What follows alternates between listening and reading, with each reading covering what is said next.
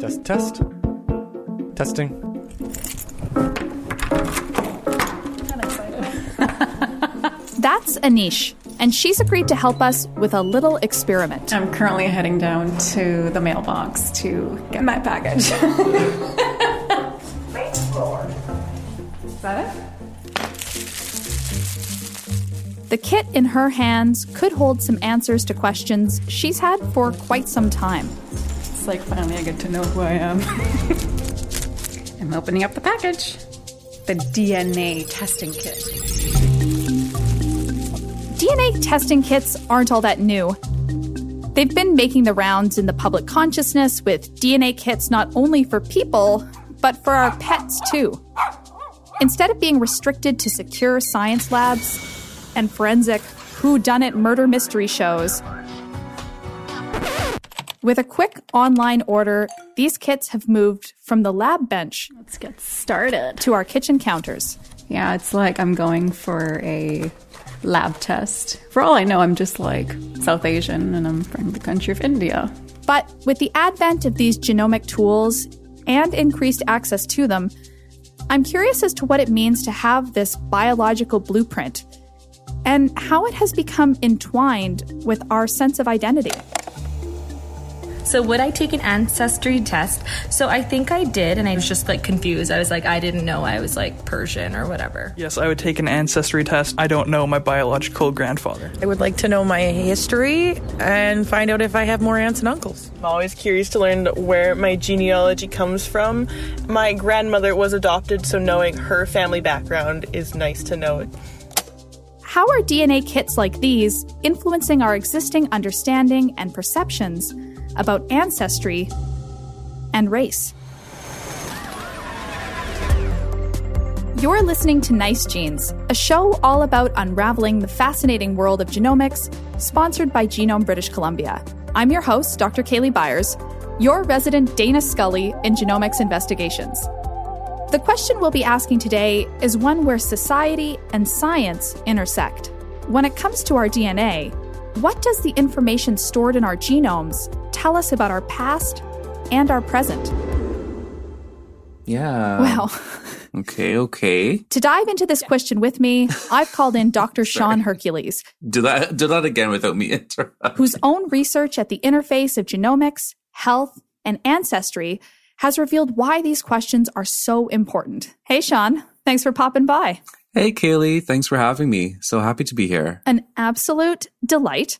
So, Sean, to start off, can you tell us a bit about yourself and your work? Yeah. So I recently finished my PhD and I'm currently a postdoctoral researcher at Princess Margaret Cancer Centre in Toronto. However, for my PhD, I was working on an aggressive form of breast cancer called triple-negative breast cancer. And so we're going to dive a little bit more into your work in a moment.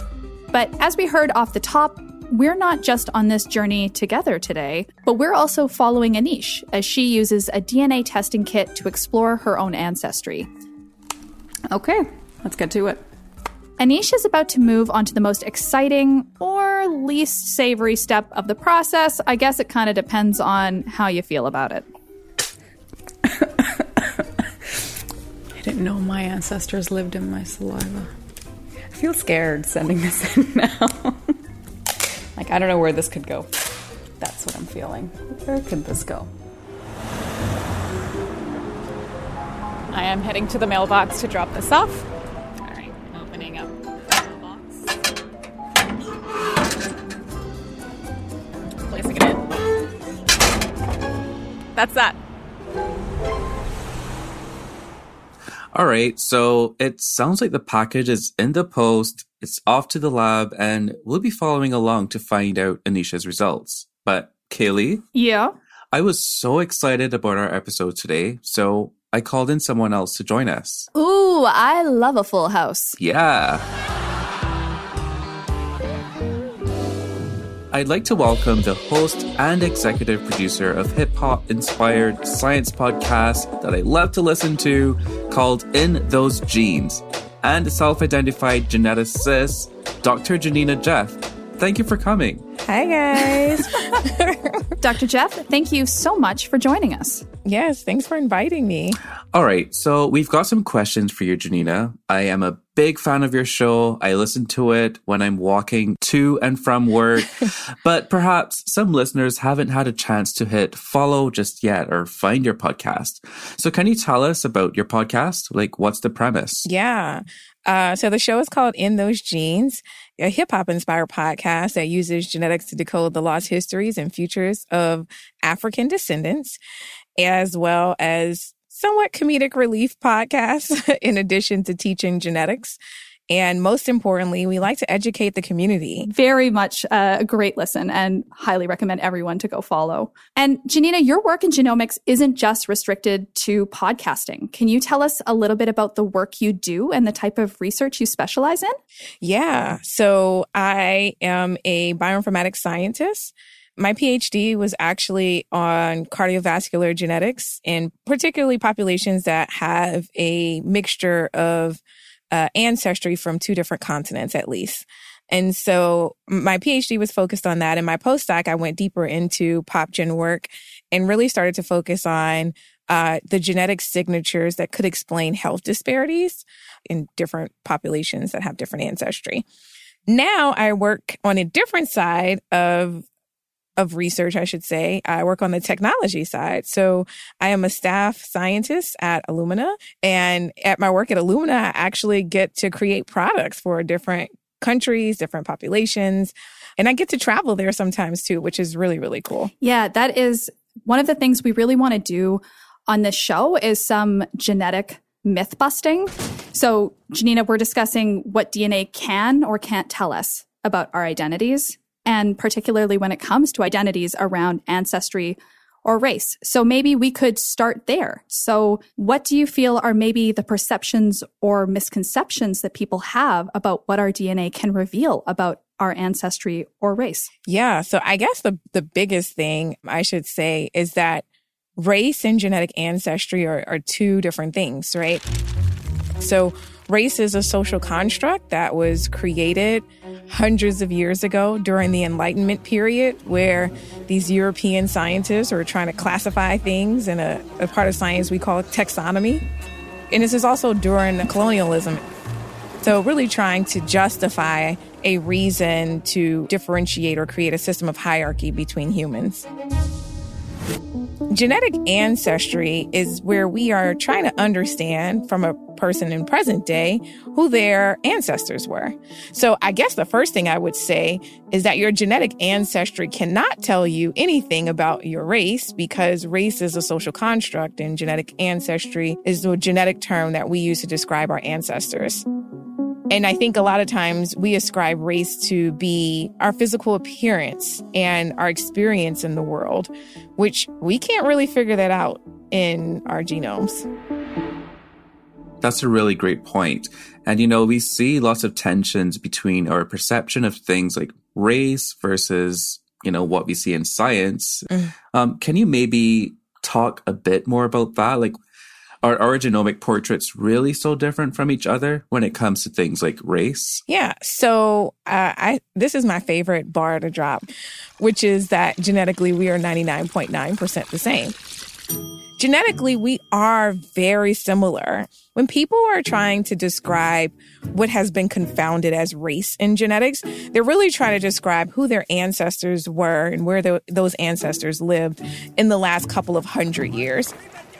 But all of us share a common ancestor, and that's the first modern-day human. A person geneticists call mitochondrial Eve, a person that we call on the podcast Big Mama. We all share a part of her DNA. That is something that I try to remind people all the time. There are a lot of physical traits that we see and we think, oh my God, these differences must be so large. But these differences lie within that 0.1% of our genome. It highlights two things. It highlights we are more alike than we are unalike. We are more alike, my friends, than we are unalike. An infamous quote I like to say from Maya Angelou, who I think was like a closeted geneticist. And so that 0.1% that makes us different is one part of it. And then within that 0.1%, we also have different things happening in our genomes, like the way our genes interact with other genes or the way our genes interact with the environment. And all of that really highlights the beauty and the diversity in that 0.1%. If we think about the 0.1% that's been used to mostly divide us socially, we could also think about the 0.1% as this beautiful mystery. Really understand, well, what does this 0.1% mean? How is it different from you versus me? And how can I, most importantly, celebrate it versus, making some divisive claims? I want to follow up with something that you mentioned briefly in there, which is also, the complexity of the genome. And there's some scientific discussion around how not race, but racism might impact our genomes. So less access to healthcare and community resources in racialized communities. What are we learning about epigenetics, like sort of what it is, and how might these social stressors have a way of showing up in the genome? So epigenetics is, you can think about epigenetics as like the changes that are being made in our genome in real time. So a lot of this happens every day. We are turning genes on and turning genes off throughout the day.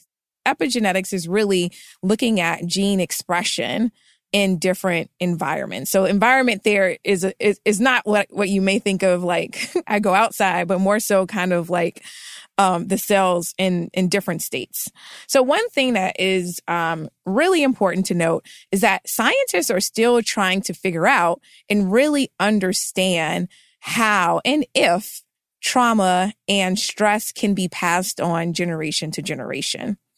But a lot of cardiovascular disease, diabetes, a lot of these diseases, the actual genetic component in most people is relatively small.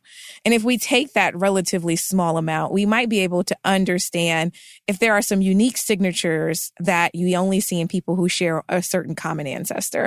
When we're talking about social determinants of health, if we're talking about stressors you experience like systemic racism. There's a paper that was trying to use AI and algorithms to kind of predict whether patients should be defaulted into a program that would give them extra care. Approved. And the program was selecting patients based on how much their medical expenditure was over a course of a year.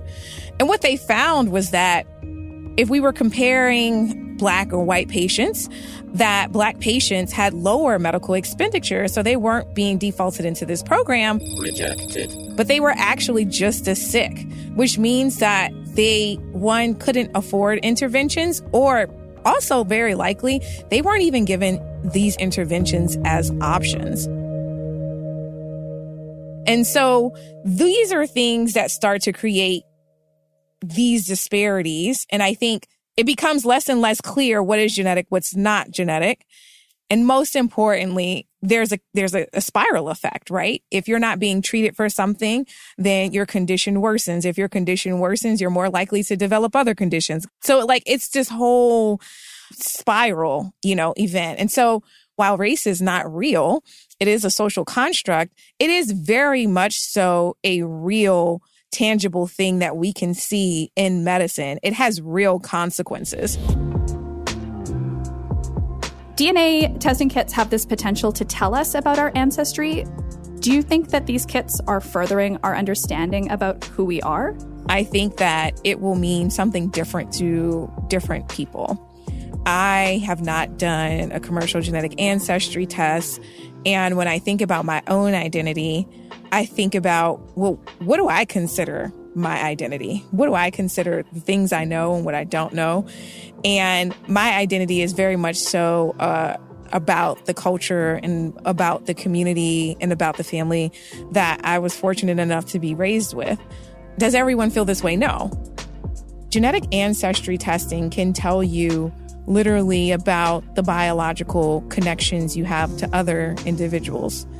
What it cannot tell you is, it cannot tell you if you're not related to the person who grew up as your father, that person is your father, right? That's only something that you can experience, and that's a huge part of your identity.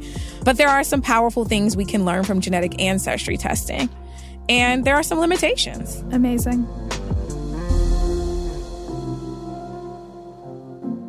We're going to pause for a moment to go to a story that takes us back, and I mean way back. When you're paddling these rivers in northeastern Siberia, I mean, where there hasn't been humans for thousands of years or potentially ever. That's scientist and adventurer Dr. Eski Villerslev. You may recall him from our last episode on environmental DNA, or eDNA. He used it to find elusive animal species. It's pretty amazing.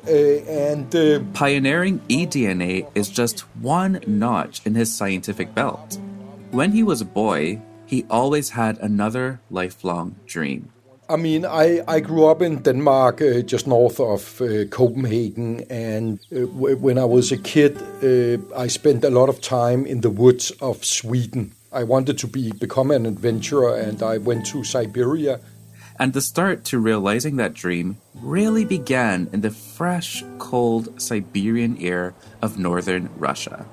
You can say a lot of the questions that I have been working on are really things that I was interested in as a child, or as when I was sitting, in the canoe in the Siberian wilderness. Now, fast forward a couple years, 33-year-old Eski becomes one of the youngest professors in Denmark at the time. Technology was just emerging that could map the entire human genome. So Eski had another bright idea. Let me see how I should start this. Yes, I woke up at night, in the middle of the night, with a vision. And the vision was, to create the first ancient human genome.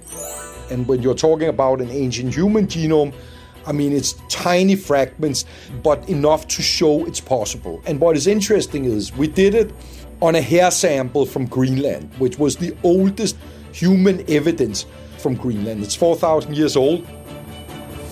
There was at the time discussion that, who were the first people in the Arctic? Is it the ancestors of present-day Inuit, or was it Native Americans, or was it somebody else? So I went to the National Museum in Denmark and asked, do you have any human remains from these very early Arctic people? And they say, well, there only exist 2 tiny fragments of bones, and you're not getting them. Well, isn't there something else? They said, no, it's one of the mysteries. They left nothing behind. And then I thought, okay, I'll do something else. If I could get animal bones that these guys have been handling with their hands, right? Like splitting the bones or whatever, they might have put the DNA traces on the bones, right? By basically handling the bones. So I went to Piriland, which is the most northern part of Greenland. I mean, next stop is the North Pole, right? It's a stone desert, basically. It's because you can see the archaeological sites from these Paleo-Inuits. So I could go in there and take the bones, right? And I brought them back. I extracted DNA from them, and I got, polar bear and muskox and whatever. I didn't get any human, so it didn't work. And then I kind of given up, and then I was sitting with my new director of the Natural History Museum, and he said to me, listen, that's funny because my father was the one who archaeologically discovered these early people in the Arctic, and I'm pretty sure they found this piece of hair. And I said, well, no, because I've been in the National Museum, and they said they don't have anything. And he said, I'm totally sure. So he called, and it was like, oh my God, yes, we have the hair. We forgot about that. And I was like, I just went, to Piriland for 1.5 months, right, with polar bears and muskox, and this bloody piece of hair was lying 10 minutes by bike from where I'm living. It's like... we got the hair, and that's what we used to create this first genome.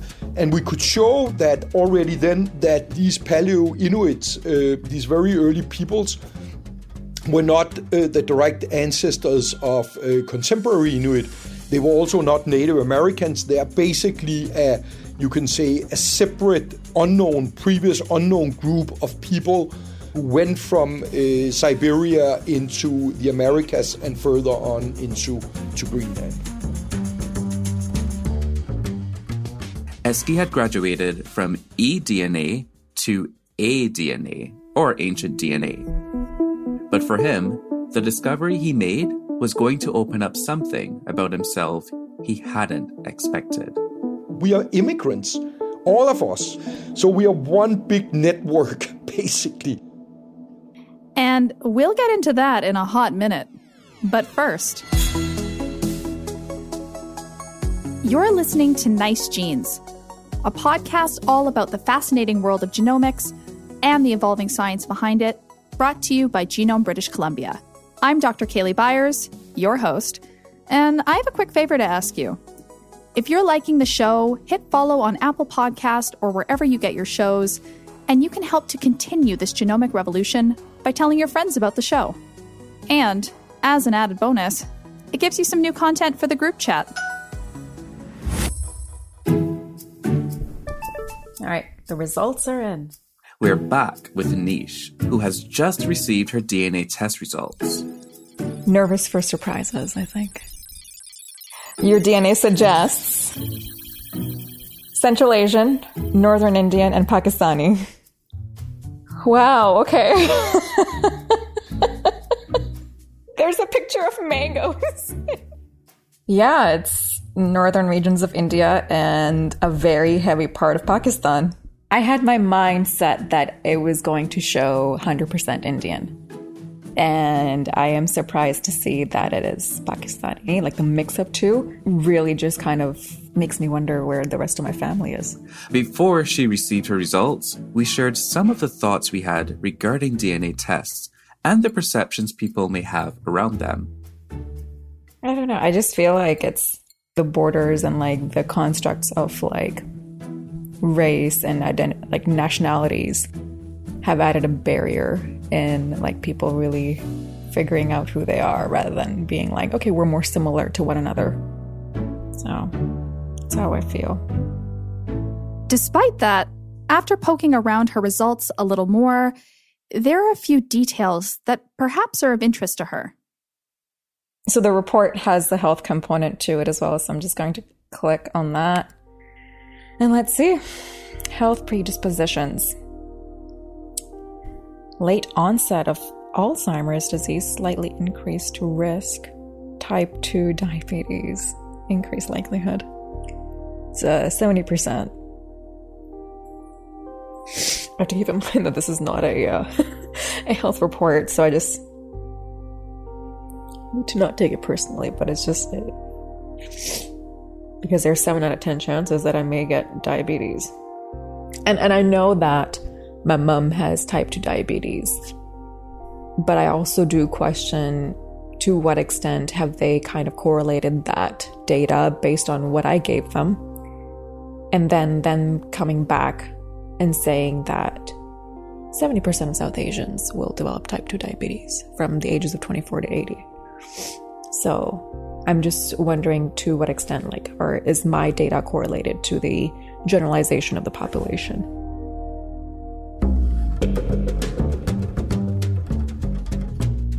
From what we heard, Anisha's DNA results revealed some medical health risks from both what was read in her genome and her ancestry. I want to get into that link between health and our ancestry, but also what we need to be mindful of when it comes to interpreting this kind of information. Okay, Sean, let's throw to you first. So this isn't far from what your research has been focused on, starting with a study you began in your PhD where you looked at acute risks of breast cancer in a population of women in Barbados, in the Caribbean. Yeah, I started my PhD in 2015 under the supervision of Dr. Juliet Daniel, and we were really interested in an aggressive subtype of breast cancer called triple-negative breast cancer, and preliminary evidence suggests that this form of breast cancer disproportionately affects women of African ancestry. So I hopped on a plane, I traveled to Barbados, and I collected triple-negative breast cancer tissue samples. So then I flew back to Canada and I took these samples and I extracted DNA from these tumor samples. We essentially investigated the mutational profile within these samples because there is such a lack of representation of genomics data, specifically ancestries that are not European. So we also know that across West Africa, there is this high incidence of triple negative breast cancer, and there is a high shared ancestry between that of West Africa and the Caribbean, in Barbados specifically. I also traveled to Nigeria, collected samples, and we compared their mutational profiles to see if there are any common mutations between these two groups, and then compare that to other populations within large genomics databases. So essentially, we found that for most of the genes that were highlighted within our Barbadian and Nigerian cohorts, these were not highlighted within the Cancer Genome Atlas, which has a high percentage of European ancestry. So this was quite interesting to us because a lot of the genes that researchers are investigating and following up on, are not really representative and true of all populations.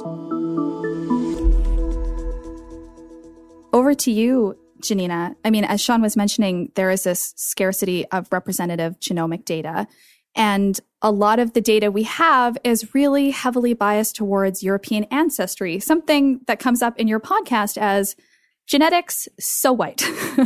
So what are the implications of this, both for people and for science? We can talk about this for 2 hours if you want. So there's a little bit of bias in who researchers are and who their communities are and who they have access to samples in terms of how did this all start. The second part is that there is a lack of representation in genetics and genomics research because #science is so racist, right? If we think about most people of color and especially in the Americas and their engagement with the medical system, it's not a great one. That history it's not something that I would say new generations are like, yeah, let me go participate in this study.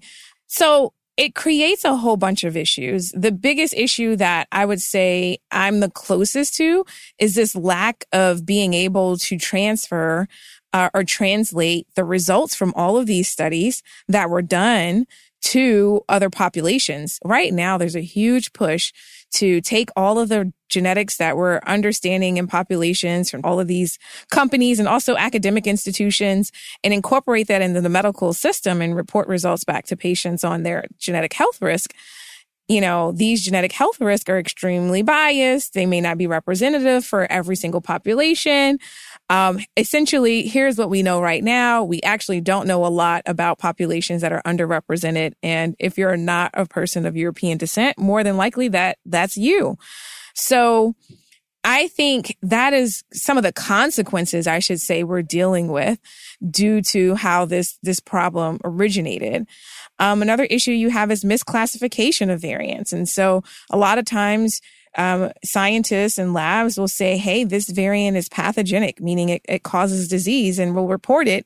And then scientists will try to use that knowledge, that annotation in a clinical setting, and then realize that everyone who has the variant actually doesn't develop the disease.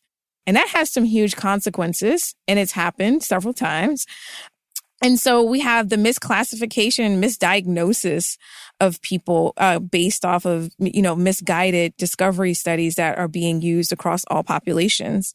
But really the sad thing for me is that there are a host of diseases and phenotypes that impact populations that are not of European descent that aren't even being studied, that are not being funded, that we don't know where in the genome they could be occurring, despite there being a higher case incidence in one population versus another. A good example of that is sickle cell research versus cystic fibrosis research, where sickle cell is way more common, way more kids are dying, but cystic fibrosis has much more funding, much more known. And is cystic fibrosis more common among people of European ancestry? Yeah. So the biggest difference is that, majority of the patients for cystic fibrosis are European descent, and majority of the patients, not all, a lot of people like to think all African descendants have sickle cell. No, but majority of the patients are of non-European descent. Yeah. So Janina, there's something I've been noticing that researchers are doing across North America and beyond, trying to address this lack of genomics data of various populations. Yeah. So some researchers enter these communities, get some DNA, and just leave. Yes. Not leaving very much in exchange. What do you think is the right approach to working with marginalized communities as researchers while respecting their genetic information? That is an excellent question. Some people call it helicopter research, where scientists fly into a population, collect data, give everybody $20 and then leave, or T-shirts, or I don't know, vaccines. Basic things that all humans should have.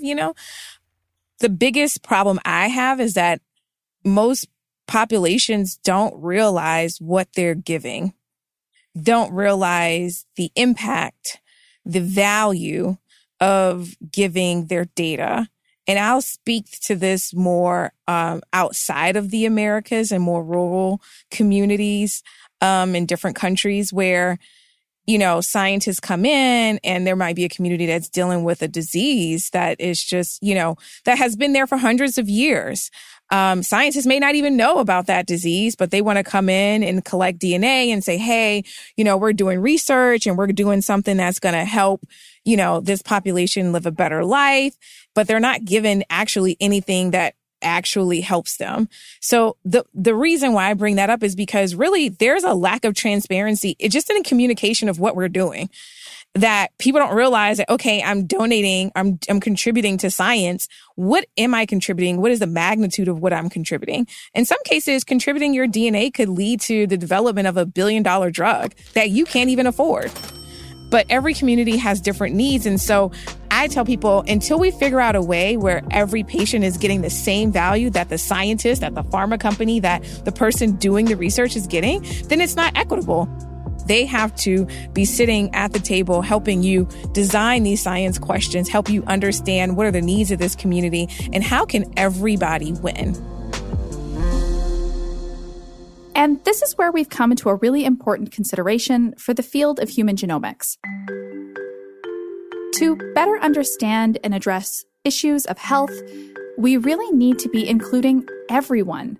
But when you're looking to increase representation among excluded groups of people, how do you enter those settings without perpetuating exploitation under the banner of scientific research? Yeah. Eski Wilderslev had his own moment of reckoning with this reality, and it's one he is still facing the consequences of today. I got quite unpopular, to say it at least, among some archaeologists and physical anthropologists because I had a Skype meeting with one of these guys, actually not that long ago. And I remember the first thing he said to me when we went online, he said, "We don't like you." And I asked, "Well, who don't like me?" "Everybody." So he said so. His unpopularity stemmed from an ancient DNA case he worked on back in the 90s. Yeah. I mean, we at that time started the work on what is known as the Kennewick Man, or the Native Americans called him the Ancient One. Remains of the Ancient One were discovered in Washington state in the U.S. and led to a huge debate. This skeleton of an adult male dated to around 9,000 years was the subject of a court case.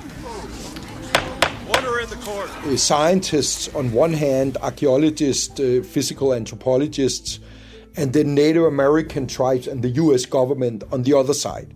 The first, you can say, physical anthropologist who looked at it, measured, the skull, and kind of said, well, it has these Caucasian features, which basically implies, it's a European.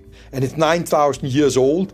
So you can imagine it kind of raised this whole debate of who are the first people in the Americas. This is way before Vikings. It's way before Columbus. It's way before anything, right? The 5 tribes from this area basically said, well, it's our ancestor and we want him repatriated so we can rebury him. The US government and the Corps of Engineers, they said, well, we want to give it back. And then the scientists sued the US government based on the argument this is not a Native American. It became the symbol of the fight of who owns the past. Is it the scientists or is it the native people? The judge, he said, well, he favored the scientist and said, well, this skeleton will not be repatriated but should be investigated because it's not a Native American. The Corps of Engineers asked me to try to retrieve DNA from a piece where they had tried previously to retrieve DNA but failed. So it was a small hand bone, but it was under the condition that everything should be kept very secret. Fairly early in the process where we could see, well, it kind of looks like something Native American-alike, right? And I remember a journalist, so she got access to it and wrote a paper, and the tribes kind of, read this and went to the Corps of Engineers and kind of said, what's going on? There's Dane is sitting doing DNA on these remains. And what does it show? And then the general or whatever it was, I was told, said kind of, well, it shows it's a human. And then they got even more upset, right? Because it's kind of, of course it's a human, right? Even, everybody can see it's a human. And I was kind of in the problem that I was not really allowed, right, to speak. Well, I basically broke that agreement. So I flew in. I met up with representatives of the 5 tribes. And at that point, we actually had some very clear results. So I could report and say, listen, it is a Native American. From a genetic standpoint, the Kennebec man or the Ancient One is closer related to Native Americans than to any other peoples we can compare to.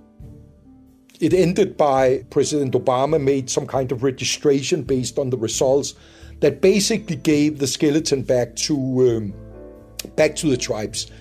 And it got repatriated and reburied. Well, that's how the story ended. So as we move to close out, I'm curious, Janita, what critical lens do you think individuals and researchers should take when it comes to understanding science and race? Well, I'm trying to still understand this myself, and I should say that learning a bunch of this stuff was very new to me. So I would say, the biggest thing is understanding how a lot of science has a lot of racist undertones and pinnings and beginnings. And I don't say that to say that science isn't good. Science nerd. Science is amazing. And actually, science is one of the reasons why we know that science is so racist. So trying to separate the two is what I am pushing for the most. I do think that the more we start to educate ourselves on how race became a science or a pseudoscience, the more we can understand its impact. So the biggest thing I think we need to do is take a critical lens at the language that we use. So oftentimes we are using language that we don't even realize has racist underpinnings or any type of social implications. And so I think as we know, for example, race is not real and race is not a scientific or genetics term, we shouldn't be using race when talking about genetics. So one of the things I like to do a lot is make sure when I'm using language that I'm talking about genetic ancestry, I'm talking about it using the words that we use to describe genetic ancestry, which is ancestors, descendants, countries versus some of the things that people use to ascribe as race, which is really like ethnicity. The same is true for gender. The same is true for, how we describe medical conditions interwoven with fat phobia and sexism and ageism and ableism. So as we start to take out these terms that are really supporting the social constructs from science, then we can start to separate the social constructs from science.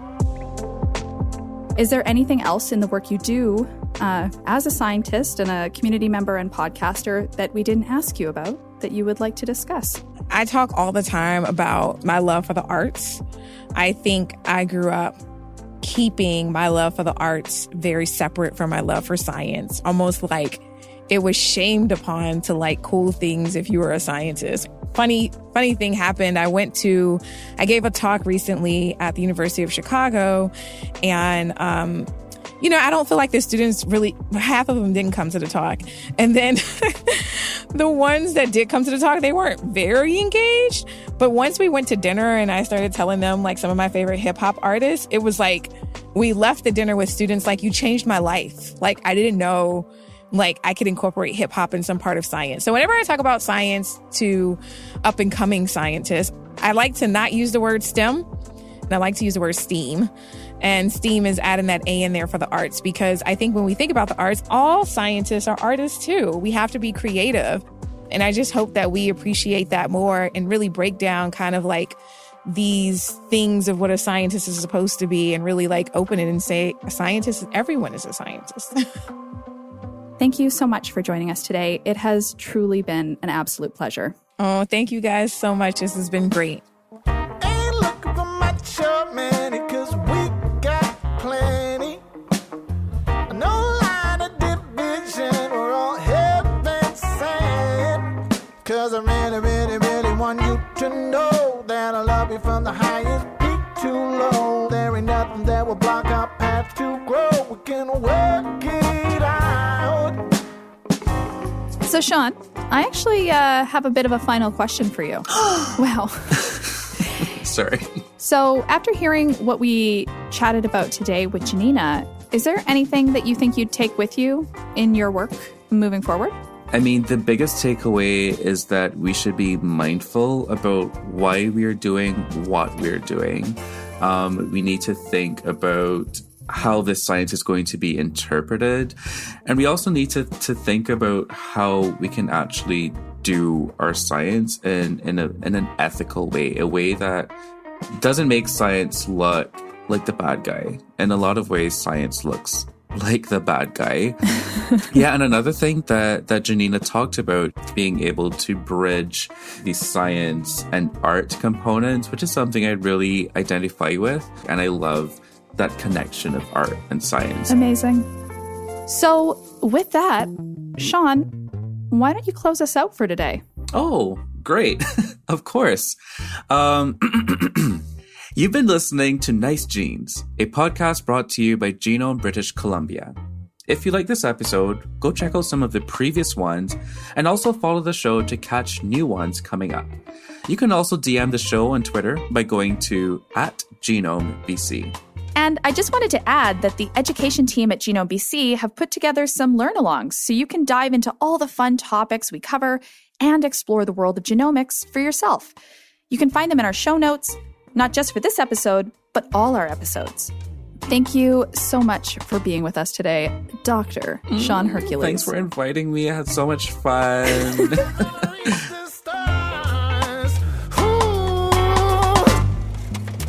Join us next time where we take a marvelous look at mutations in our genome. So, we can speak of mutations arising that allow organisms to adapt to an environment, but bacteria are able to get wholesale entire genes or sets of genes and genetic pathways and quickly evolve. Is it sort of like Rogue, who can reach into other superheroes and grab their powers, only in this case, Rogue is also then taking that and putting it into her genome? That's a fascinating analogy. Yes, it is absolutely like that. And I wish we had that superpower. Follow us on Apple Podcasts or wherever you get your shows. Until then, thanks for listening.